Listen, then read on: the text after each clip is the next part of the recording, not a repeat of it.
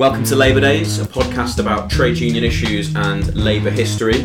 This is episode 17, and this is our Christmas special. It's a Christmas episode. Is this the first? This is the first Christmas special we've done. I think we didn't mark the occasion last year.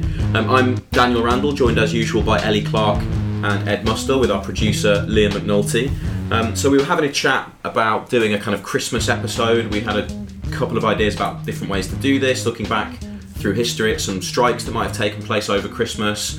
I thought maybe we could talk about Walter Crane and his kind of Christmas etchings. But Holly, our researcher, came up with the quite wonderful idea of telling the story of the Union of Christmas Island Workers. Now, obviously, the connection to Christmas is somewhat tenuous here. It's simply that the island is named after it. But it's a really quite powerful and in many ways inspiring story that we think probably a lot of our listeners won't know or have heard of. It's a part of the international labour movement that probably doesn't get talked about at all, really, in the British context. So we thought it would be a good opportunity to tell this story. So that's basically all the episode's going to consist of, is us telling that story of the UCIW. And we'll leave it to our listeners to maybe think about what lessons it might hold for different contexts. So without further ado, this is the Labour Days Christmas special. Solidarity at Christmas, the story of the Union of Christmas Island Workers. Ellie.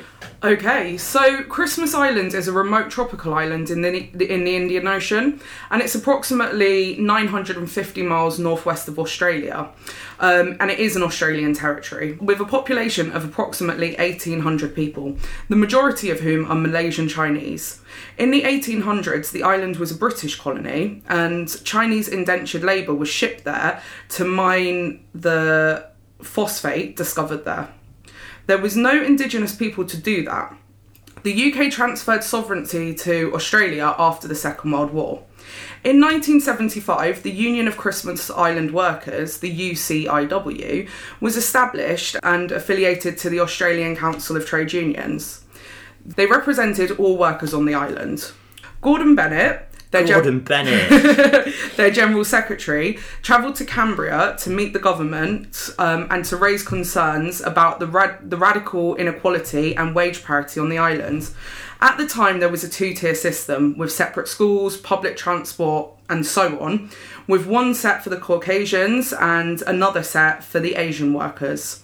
After talks had gone nowhere, Bennett and other UCIW members stage a hunger strike outside Parliament, which resulted in them winning wage parity for all Asian workers on the island, as well as the extension of the Migration Act to the island, which meant that Asian workers were now eligible for permanent residency and Australian citizenship. After this, in 1987, the Australian government, who didn't want a permanent Asian population on the island, declared the mine uneconomical and closed it down, and offered incentives such as redundancy payments and freight assistance to the workers to leave. The Union of Christmas Island Workers urged workers to refuse the offers and encouraged workers to occupy their former boss's government-owned homes because they were more durable than their own accommodation. The UCIW raised enough funds to commission a report on the viability of keeping the mine open. The government conceded and called for tenders for the contract of running the reopened mine. The UCIW workers formed a company and submitted a tender application, which was refused. But by 1991, Clough Engineering, the company that had won the tender, sold their shares to the Union Company, who got total ownership of the mine. From 1999 onwards, Christmas Island began receiving what they call boat people from the Middle East and Afghanistan, refugees who were fleeing Saddam Hussein and the Taliban. In 2 years, 2,800 people arrived in boats to Christmas Island, and the islanders welcomed them with open arms, arranging clothes and shelter, ensuring they had access to halal food, and also organising social activities to keep the asylum seekers entertained, such as volleyball tournaments. In 2001, Christmas Island was the location of the Tampa controversy, whereby the Australian government stopped a Norwegian ship, MV Tampa, from disembarking 438 Afghan asylum seekers whom the ship had rescued from a distressed fishing boat in international waters. The Union of Christmas Island Workers released a statement calling for the Australian government to enter into international agreements for asylum seekers and provide a safe haven. Some of it reads, Our community expresses sympathy for those who come to Christmas Island seeking a safe haven from war, famine and oppressive regimes in their countries of origin. Our compassion for these asylum seekers trapped on the Tampa by our government's action arises from our experiences, as well as our basic concern for the application of humanitarian values. Through our organisation, we have fought for social justice and succeeded in smashing many of the shackles of the past racist colonial regime.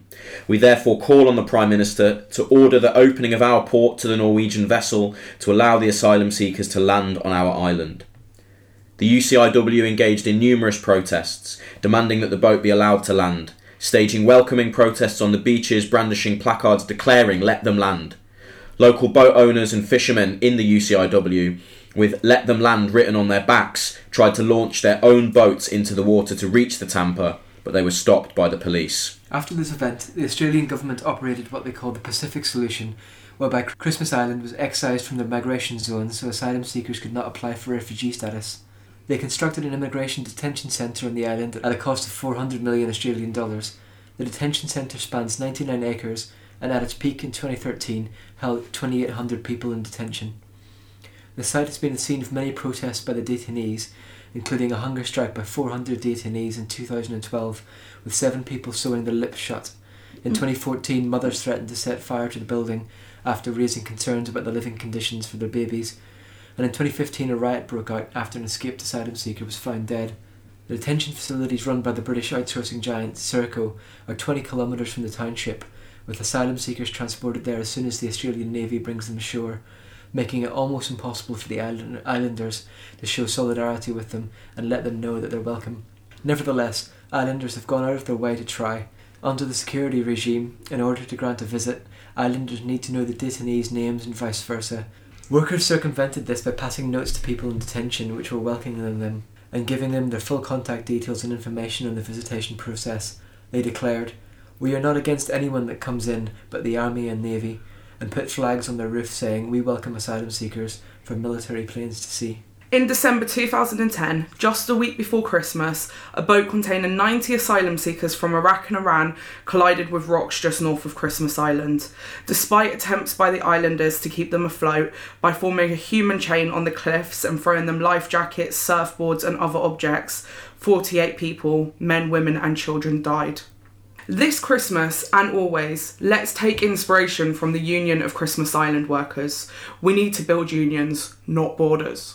So that was the story of the Union of Christmas Island Workers, a trade union organising workers, as its name suggests, on Christmas Island. And although that story ended on a rather tragic note, one of the reasons we wanted to tell it is because we think it's an inspiring example of internationalist working class solidarity, where a trade union really expresses what we think are some of the best values of the labour movement historically, welcoming migrants and asylum seekers, and understanding that those kind of divisions of immigration status are something imposed on us by states and really only serve to divide our class. And sure, I don't have to explain to any of our listeners why that's an important message, particularly at the moment. Incredibly impressive story and just like really inspiring activity, and I think we should send sort of seasonal solidarity not just to workers on Christmas Island but all of our brothers and sisters around the world who are facing dreadful conditions in various countries, you know, with the rise of various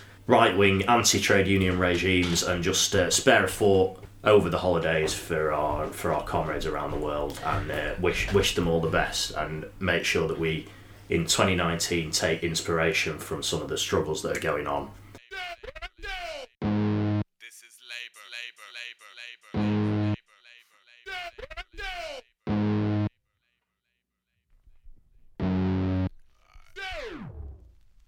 This episode of Labour Days was written and researched by Holly Smith. It was presented by Ellie Clark, Daniel Randall and Ed Mustill, and produced by Liam McNulty. Find us on Twitter at Labour_Days and search Labour Days on Facebook. Download us from your podcast platform of choice and do leave us a review on iTunes.